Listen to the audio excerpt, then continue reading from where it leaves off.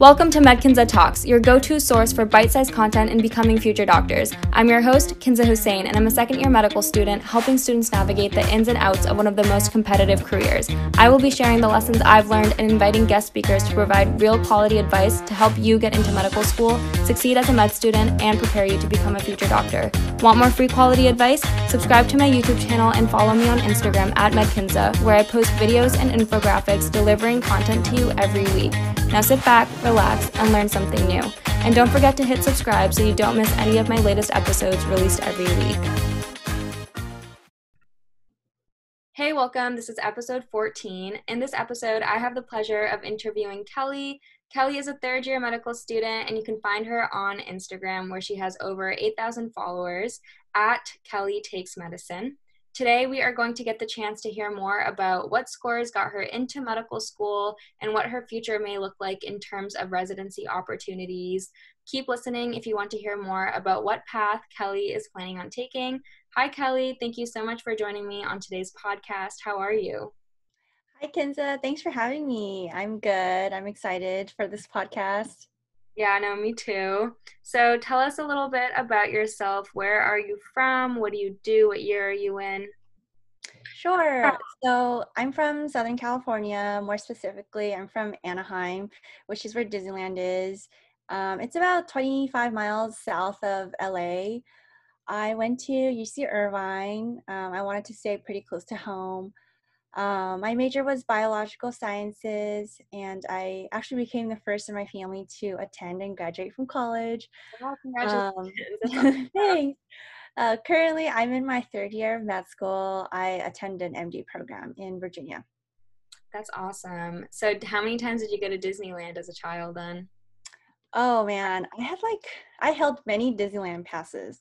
So I would go all the time and I would just go for like an hour, which is like the nice thing about having a pass because you could Yeah. just come and go whenever you like. I think I've been to Disneyland maybe twice.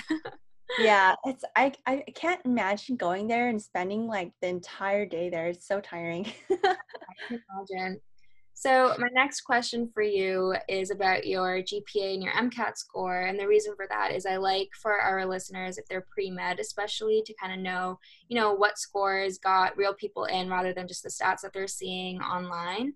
Mhm. And so Kelly, she is at an MD program, and a lot of my following might be a little bit more geared towards DO. So it'd be great to hear kind of what stats you had going into medical school if you're willing to share that.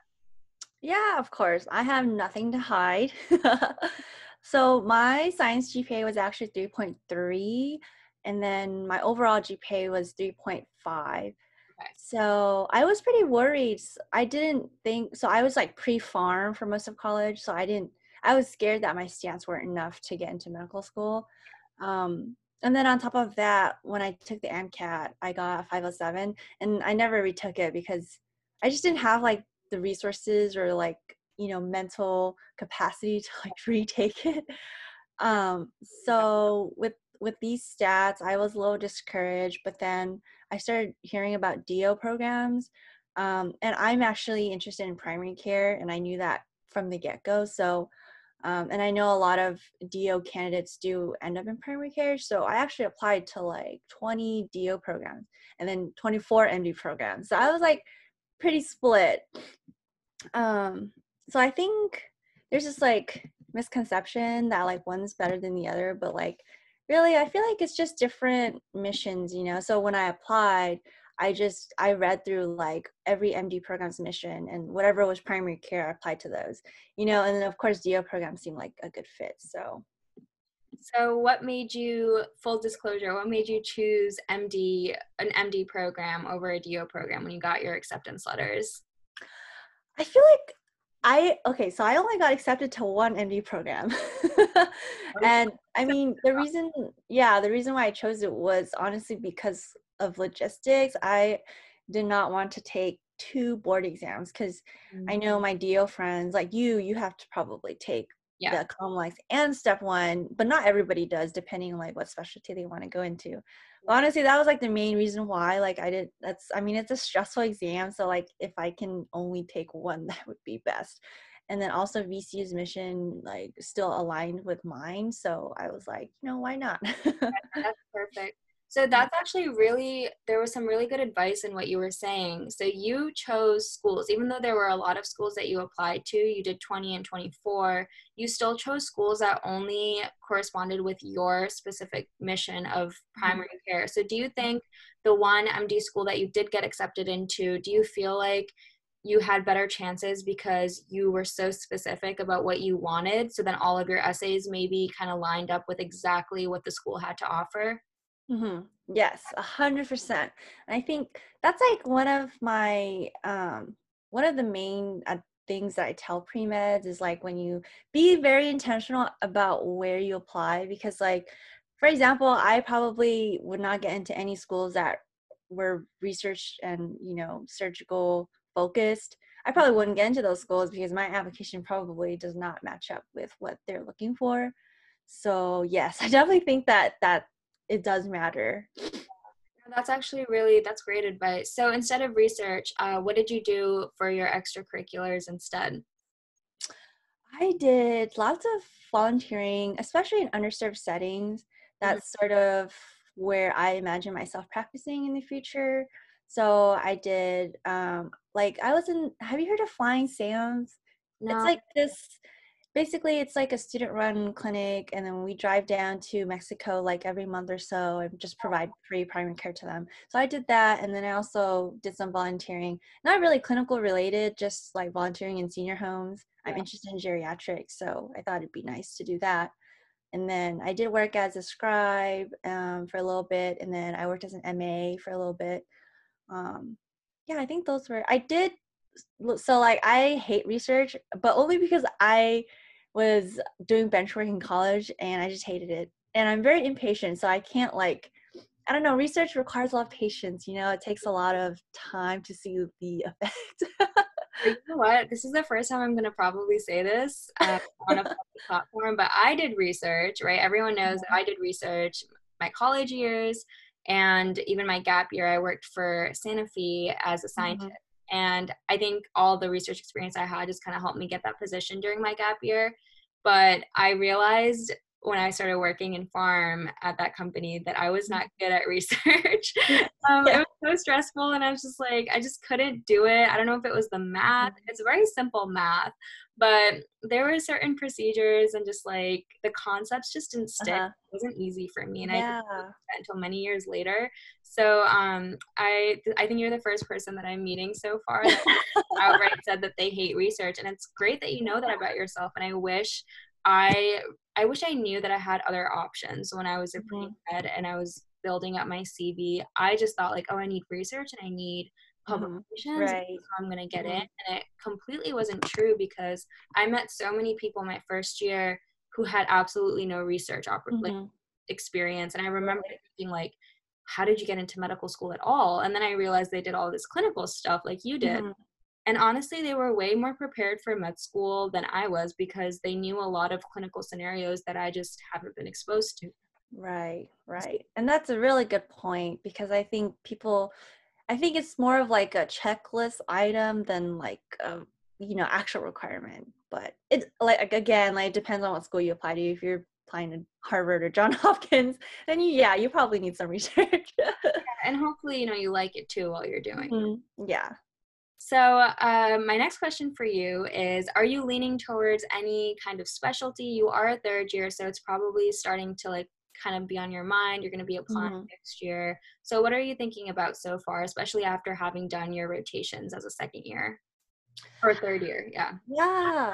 So I came into med school knowing that I wanted to go into geriatrics, and the path to that is you either do a residency in internal medicine or family medicine. So going into rotations, I was kind of in between those two. And I still haven't had family medicine yet, but I've had so much exposure to it already. But then my third rotation was internal medicine, and I loved it. So that was my favorite. That is my favorite rotation so far. But so now I'm leaning more towards internal medicine, and hopefully I can do a geriatrics fellowship after that. But then, so I think internal medicine is similar to family, but you don't see kids and you don't you aren't trained in OBGYN. So for me, if I want to, take care of older patients, I feel like that part of the family medicine training may not be as helpful to me. So I think right now I'm more thinking about internal medicine. So what makes you love internal medicine? What experience or shadowing or whatever you've seen, what makes you Mhm. like it? I like it because internal medicine is often referred to as just medicine, and I think there's a reason for that. And part of it is because every physician needs to know like the bread and butter of medicine before they move on to their specialty of choice. So for example, like I cannot say the same about like OBGYN. That's not like not everybody needs to know OBGYN to like, go into whatever specialty they want, but it's not that's but for medicine it's actually like you need to know a little bit of everything and you need to know it well. And for me, like I don't like one organ system in particular and I kind of like everything. So it's definitely for people who like kind of want to know everything and also want to take care of the patient and be their primary team. So like in the hospital, the medicine team takes care of the patient and then coordinates care, knows everything about the patient. And you have to take care of like all their health problems. So like in the plan, you'll see like of the problem list is like 10 problems and we have a plan for like every single one. So like I just feel like we get to know the patient the best and kind of make sure that the specialists are taking care of them. Yeah. So I kind of Yeah. have a question about that. So I think I have a little bit of a misunderstanding about it because I always thought like very generalized, obviously, Hmm. patient's care is different, but I always thought like, oh, okay, if I go into internal med and I don't specialize, I know that you want to specialize or get a fellowship in geriatrics, Hmm. right? So Hmm. what if I just stay in internal med? Is all Hmm. I'm doing like seeing a patient and then referring them to a specialist? Is that going to be my primary job? And then, write up Hmm. their whole chart after I see them. So do you Hmm. mind speaking a little bit to that? Like, is that true or is that completely Yeah, wrong? I don't think that's true. So I think it just depends on the provider too. For me personally, like the providers I've seen, we only refer patients or like request a consult if we cannot ourselves take care of the patient. Like if there's something we cannot figure out, then of course we're going to call like, the pulmonologist. So I think, yeah, that is a misconception, but it depends on the provider too. Like I know some doctors who like just don't want to think and don't want to deal with it. So they're just like, okay, I'm just going to refer you out. So it just depends, but that's not been my experience. Like we kind of do our best to take care of the patient and like figure out what's going on, fix the issue. Yeah. And then if we can't, then that's when we call or refer patients. Does that make Well, sense? that sounds about right. I Yeah. think you hit it on the nail there. It depends on the physician themselves. Mhm. It kind of depends on how much they love their job and how much they love their patients. Right. Yeah, that makes so much Right. more sense now. Yeah. So, my next question for you is you have an awesome Instagram page. I really like it. And I was wondering how you got into it and how you manage your time as a third year with running your page. That is a great question. I ask myself that every day. Honestly, it is time consuming. I think the main thing is I just make time because it's something that's important to me. Like, because when I think back as a pre-med, like I didn't really have a lot of resources or mentorship. Like med IG was not a thing back then when I was a pre-med. So I like kind of make time for it. And then I also have this issue of like, I don't like letting people down. So like there's that pressure to like, keep posting things and keep sharing advice. But I do try to limit my use on Instagram to like maybe 1 hour a day. And then honestly, sometimes like after like a full day in the hospital on rotations, like I haven't opened Instagram, too much throughout the day. So it's nice to like come home, open Instagram, and then just kind of see what people are up to. So it's like a nice way to de-stress. And like I always like see people on stories like kind of going through what I'm going through. So like sometimes it's actually motivating to see like, okay, other people are struggling too. So I feel better now, like it's just like a way to de-stress and then like kind of even like connect with people you've never met like before. And then it's nice to like sometimes open up messages and see like, people leaving little messages for you, like, thank you so much, your blogs helped me, so like in a lot of ways it's positive. So I try to make time for that. I know that's the perfect answer. I definitely, relate to everything you said there. And it's so nice connecting with people. And, that's something I feel like I've only just started doing. And it's really this podcast that has helped me do that because I get kind of shy responding to people. I'm like, oh, I followed you because I like your page, but how do I start a conversation? So Yeah. that's like the best part of Instagram for me. Like I'm starting to learn how to do that more and ask more Yeah. questions and talk more. And I'm right there with you with seeing people's stories. And like a lot of people are getting those Anki remotes now. I'm seeing that everywhere. Yes. You learn new things. You're like, oh, I didn't even know that existed. I don't know if I'm gonna Uh-huh. get it because I don't think Yeah, exactly. I don't know if I love Anki enough to get that, but maybe. Maybe Maybe. it's I just don't, so you shouldn't feel bad. no, I don't think I feel bad. But it's just like maybe I could do it from like a distance and just like Yeah. have my thumb on the space bar the whole time. Yeah, right. All right. So my last question for you is, what's one piece of advice that has changed your life in a way that you would want to share with everyone on this podcast? Oh, this is a great question.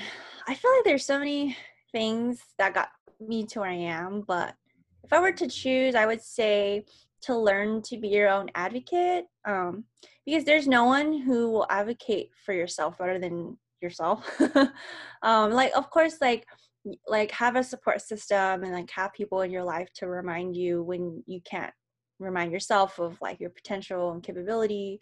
And it's always nice to have people advocate for you too, but sometimes they're not going to be there, and it's important to know how to be proactive, take initiative, and kind of advocate for yourself. And I think one example for me is like as a first gen, I feel like this part of my identity has always like defined my path as being a first gen, where I didn't really have mentors. I didn't really have like resources, like when I was early on in my pre-med journey. So I really had to like be my own mentor and be my own advocate and like, okay, figure out what prereqs I need and like kind of do like heavy Google search and try to reach out to as many people as I can. Like there's nobody holding my hand, like my family didn't know what SAT was. They didn't know what an MCAT was. They just saw me studying. So it's not like I had my parents like, hovering over me, because I know my friends, their parents are very intense and like, always like pestering them about, submitting apps and all that. So I feel like that's really important to just kind of advocate for yourself. No, that's awesome. You have a lot of strong willpower to get yourself through all of those standardized Mhm. exams. And this is actually kind of going back to that second question I asked you about stats. But did you take Mhm. any gap years after college to work on your application? Since especially you had, Yeah. advocate for yourself on that.